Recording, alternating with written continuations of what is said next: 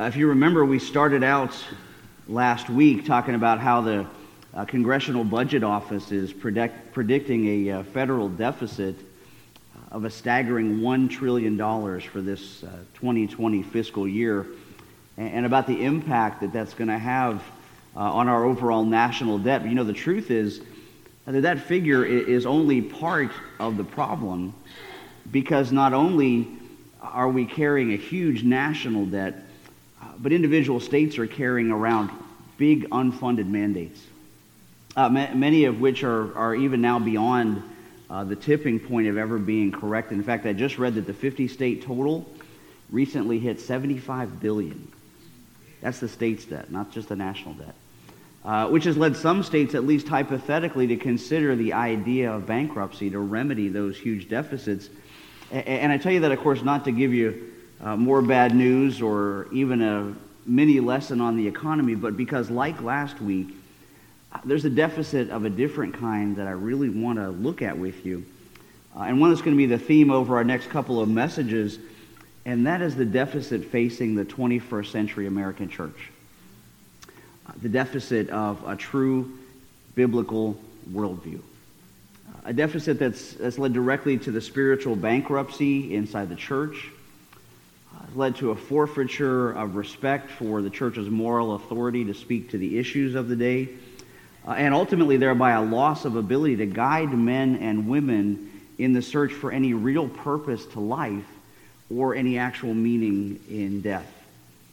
Which is why I believe it's so important to recapture a back-to-basics understanding of our faith, and to reconnect with the classical historic Christian worldview of our ancestors. And we're going to use the next psalm in our series, Psalm 105, to continue that, because just like the poetic language of Psalm 104 last week circled our attention back to God's creation of this universe and to the fundamentals of our origin and nature, Psalm 105 today directs us to some of the earliest examples of God calling men and women out of the banality of their everyday existence and into a blessedness of a personal relationship with Him and a life of purpose and meaning that's just as relevant for us today as it was in the lives of the patriarchs and the prophets to which it happened. And so I hope you've been following along with us and you'll join me in Psalm 105.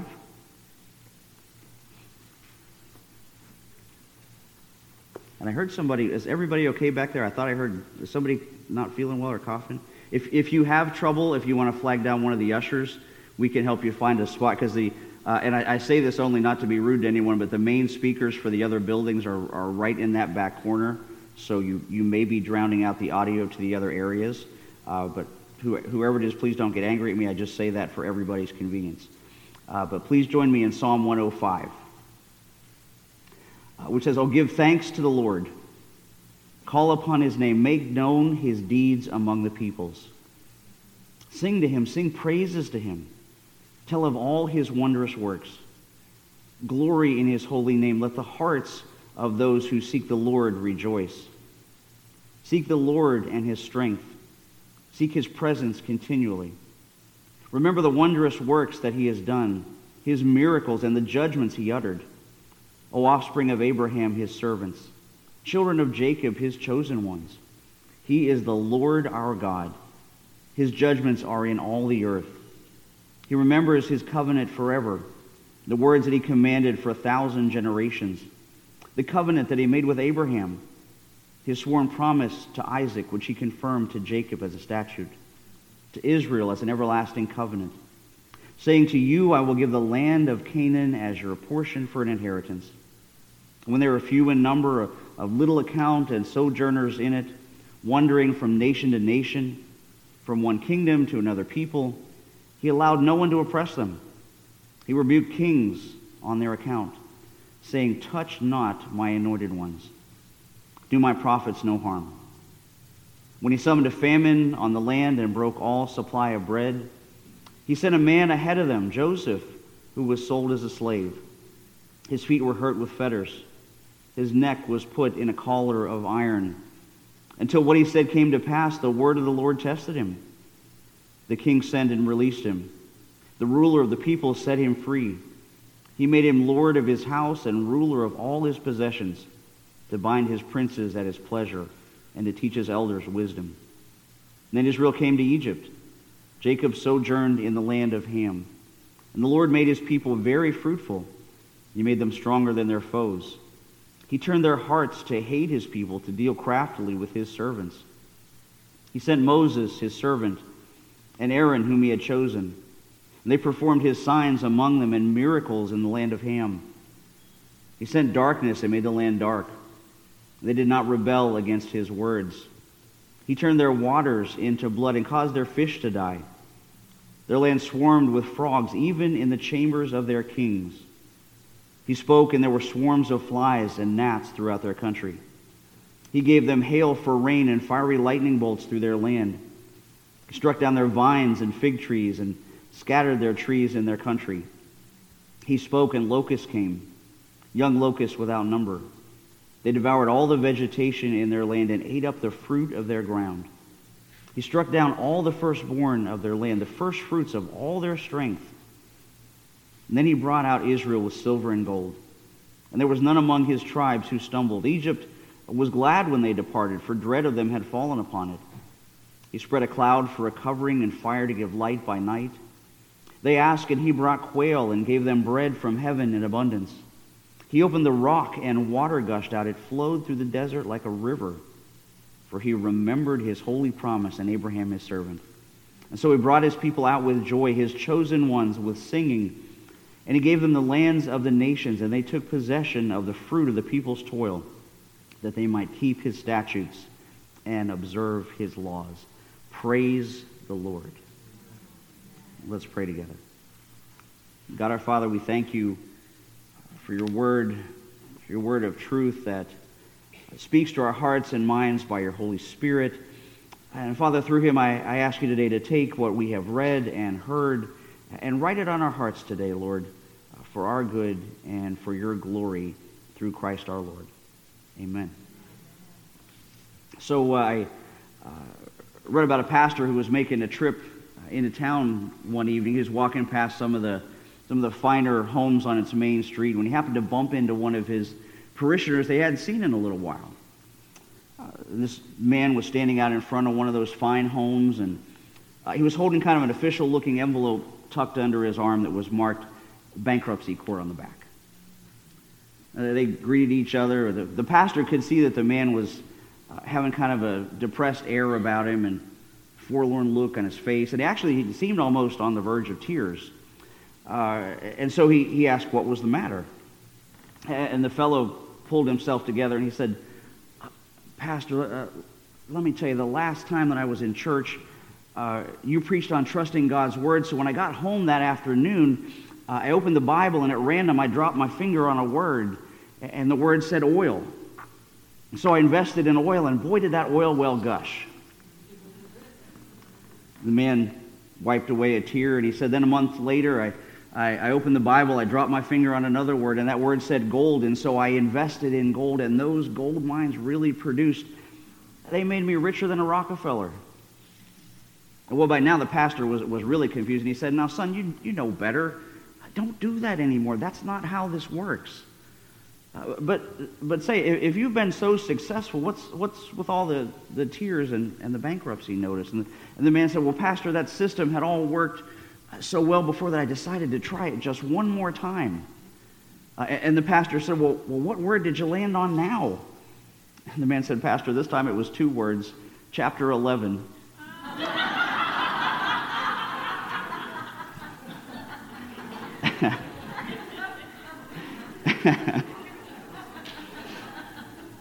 I needed a little drum roll after that one. But we can laugh at that, but really the unfunny truth is that's pretty much how way too many people treat the Bible and treat the truth of God's Word. But if we really want to get back to basics, back to the bedrock foundation of everything we believe, then we've got to recommit ourselves individually and as a people to investing our time and our attention in the study of God's Word. Because in the words of Professor Kevin DeYoung of Reformed Theological Seminary, he says, God's Word says what is true.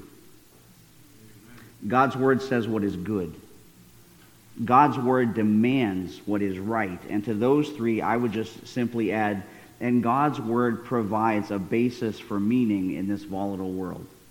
And what I want to really dial into in this message is that idea of meaning, from the meaning of life and creation all the way down to what it means to be a human being existing within it. Because our concept of meaning provides another one of those vital pillars that support our Christian worldview that we started talking about last week.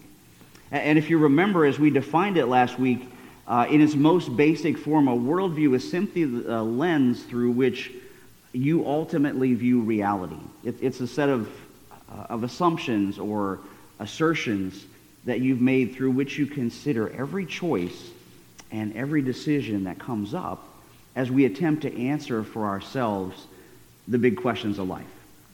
And if you remember, those questions are origin, meaning, morality, and destiny. Right? Origin, meaning, morality, and destiny. And kiddos, make sure you're taking notes, because remember, I'm going to ask you questions later. Right?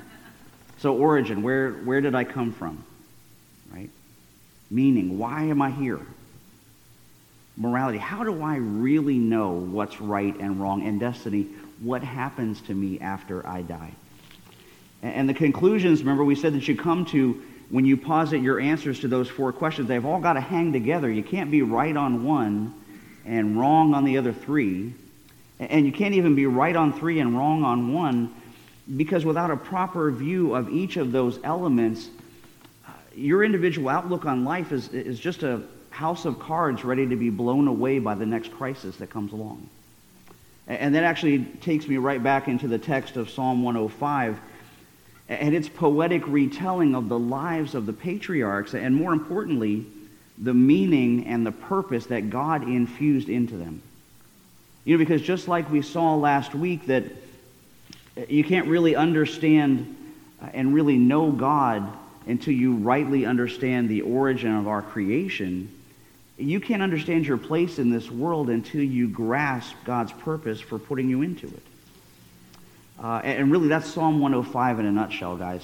Because this is where we hear about the lives of Abraham and Isaac and Jacob and Joseph and Moses and Aaron, and how God used their everyday and honestly sometimes very painful circumstances to bless not only them, but the people of Israel as a whole, and you and me sitting here today, because their stories provide a framework to recognize the difference between a life of hope and meaning and a life of depression and despair. It really has to do with how you measure those experiences.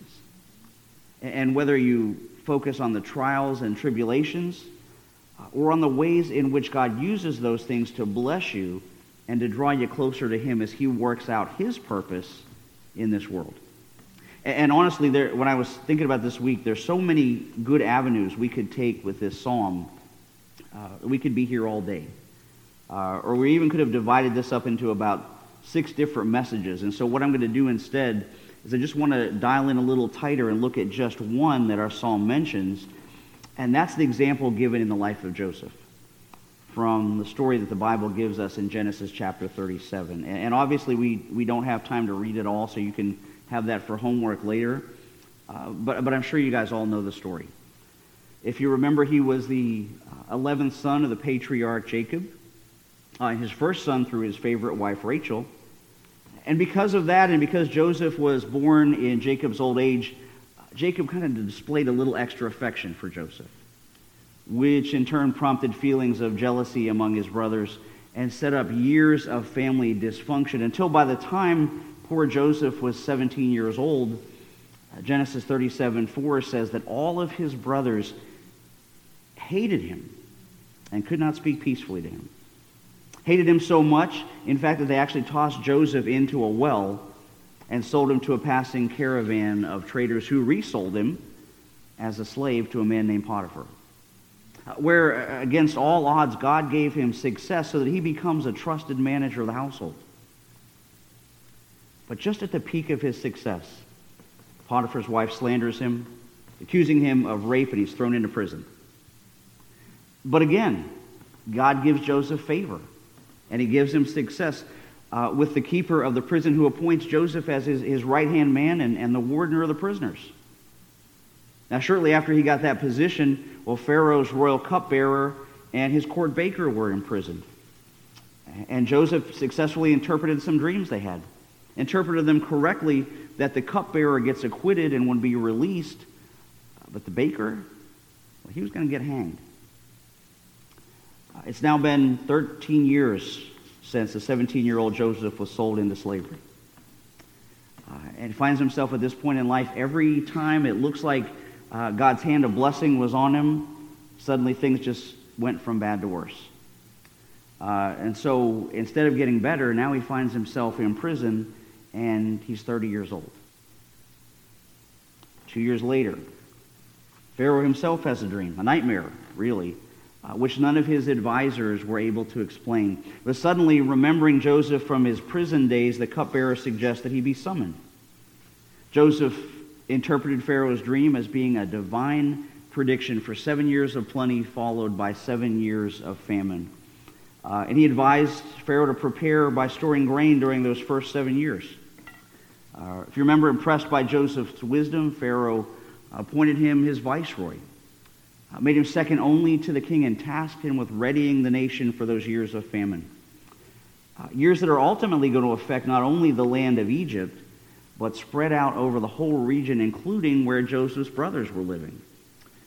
Years so bad the Bible tells us that they'll threaten the very existence of Jacob's whole family.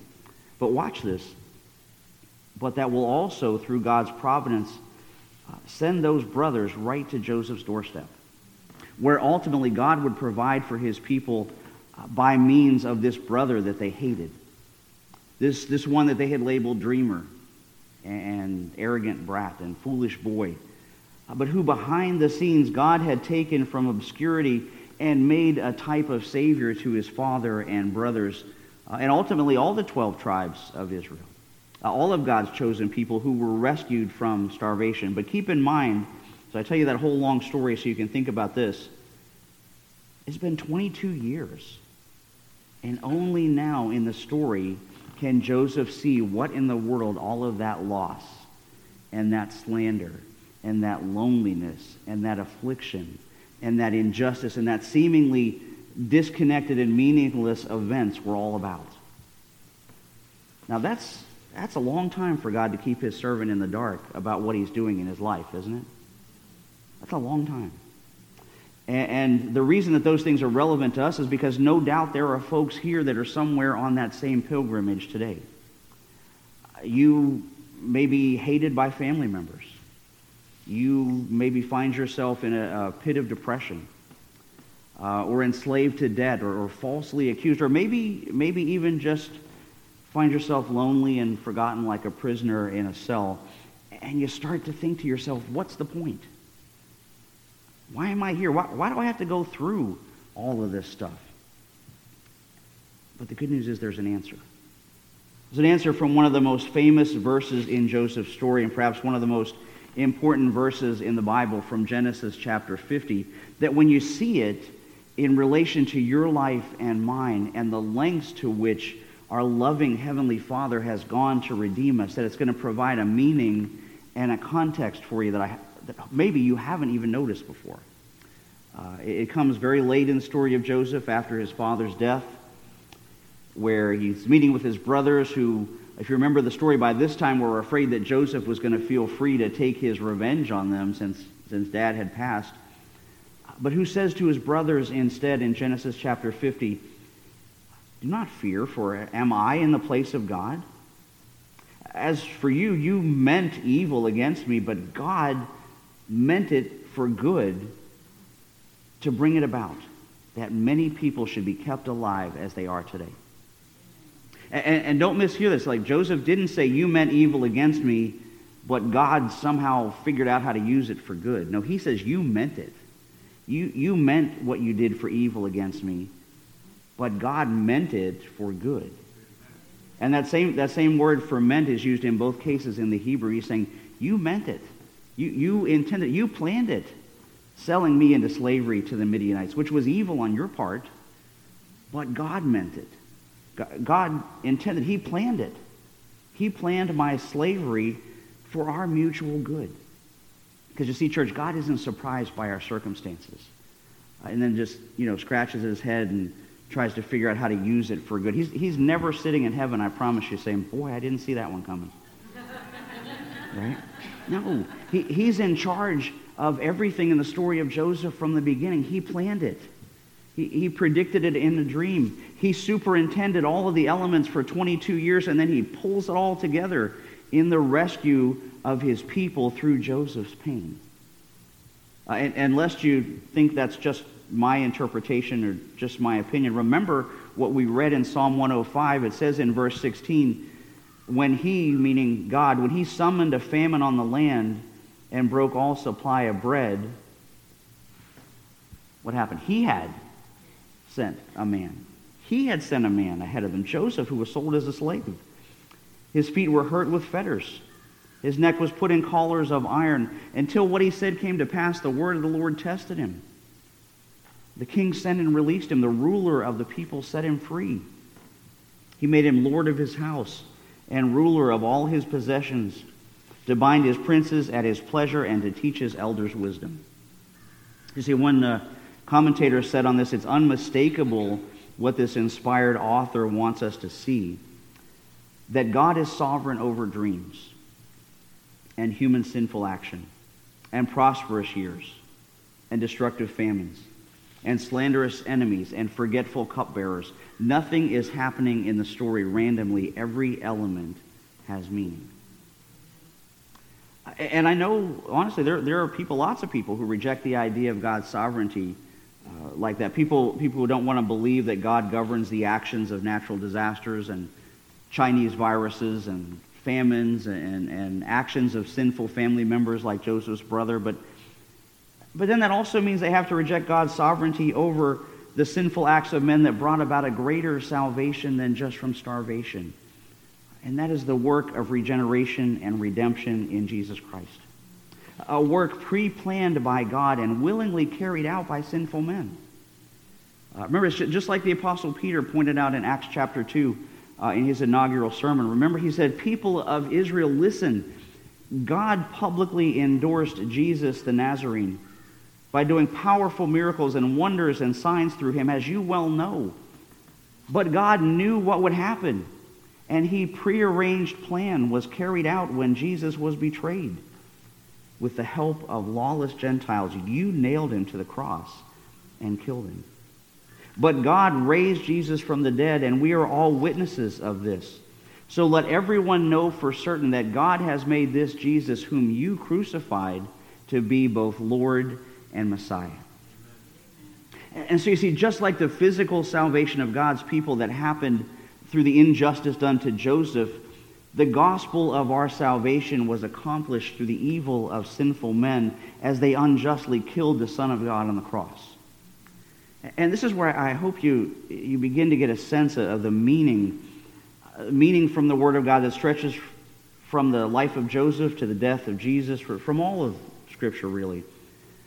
And it's this, that God reigns in sovereign love over his people in every circumstance. So in the words of Romans 8:28, we know that God causes everything to work together for the good of those that love God and who are called according to his purpose for them. Right? Which really is the point of Psalm 105 and of the lives of the patriarchs it recounts, because to ask questions about life's purpose is to raise the question of meaning. And brothers and sisters, the clear testimony of Scripture is that meaning is not found in the things that this world considers valuable. It's not found in money or possessions or status or power or comfort and security, because none of those things have any value after we die. Right? So you see, if atheism is true and we're just all freak cosmic accidents, if you and I are just a random collocation of atoms thrown together by time plus matter plus chance, then we're nothing, going nowhere. But praise God, our creation in his image, as we saw last week, and our redemption through his Son, in spite of human evil, that human evil that Psalm 105 points to, those meanings and purposes are forever. Meaning also that meaning and purpose of our existence goes beyond our self-interest and onto the business of glorifying God. Or just like the Westminster Shorter Catechism puts it. You Reformed folks, help me out there. What's the chief end of man? Anybody? Westminster Shorter Catechism?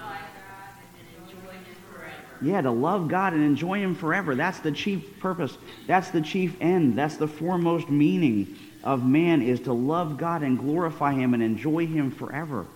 And the only way to do that is to repent and submit to the gospel and then orient our lives towards the one whom the Bible describes as God's perfect image, and that's Jesus Christ. Jesus Christ, the one willing to be trampled on and rejected and crushed for us and for our sins so that our broken reflection might be remade and restored and reborn through His death on the cross and His resurrection from the grave and His ascension into glory, where in the words of Psalm 105, He calls out to us today, give thanks to the Lord. Call on His name. Make known His deeds among the peoples. And why? It's because He's the Lord, our God. His judgments are on all the earth. He remembers His covenant forever, the words that He commanded for 1,000 generations. And through that covenant, through that combination of His perfect law and His precious love, He gives meaning and purpose to each of us according to His perfect will for our natural lives here on earth and for all of eternity in the world to come. Amen? Let's pray together. God our Father, we thank You for Your creation of us in Your image. We thank You, Lord, for Your redemption and remaking of that image when we willingly broke it. And we thank You, Father, for being willing to do that through Your precious Son, our Lord and our Savior, Jesus Christ, in whose name we pray. Amen.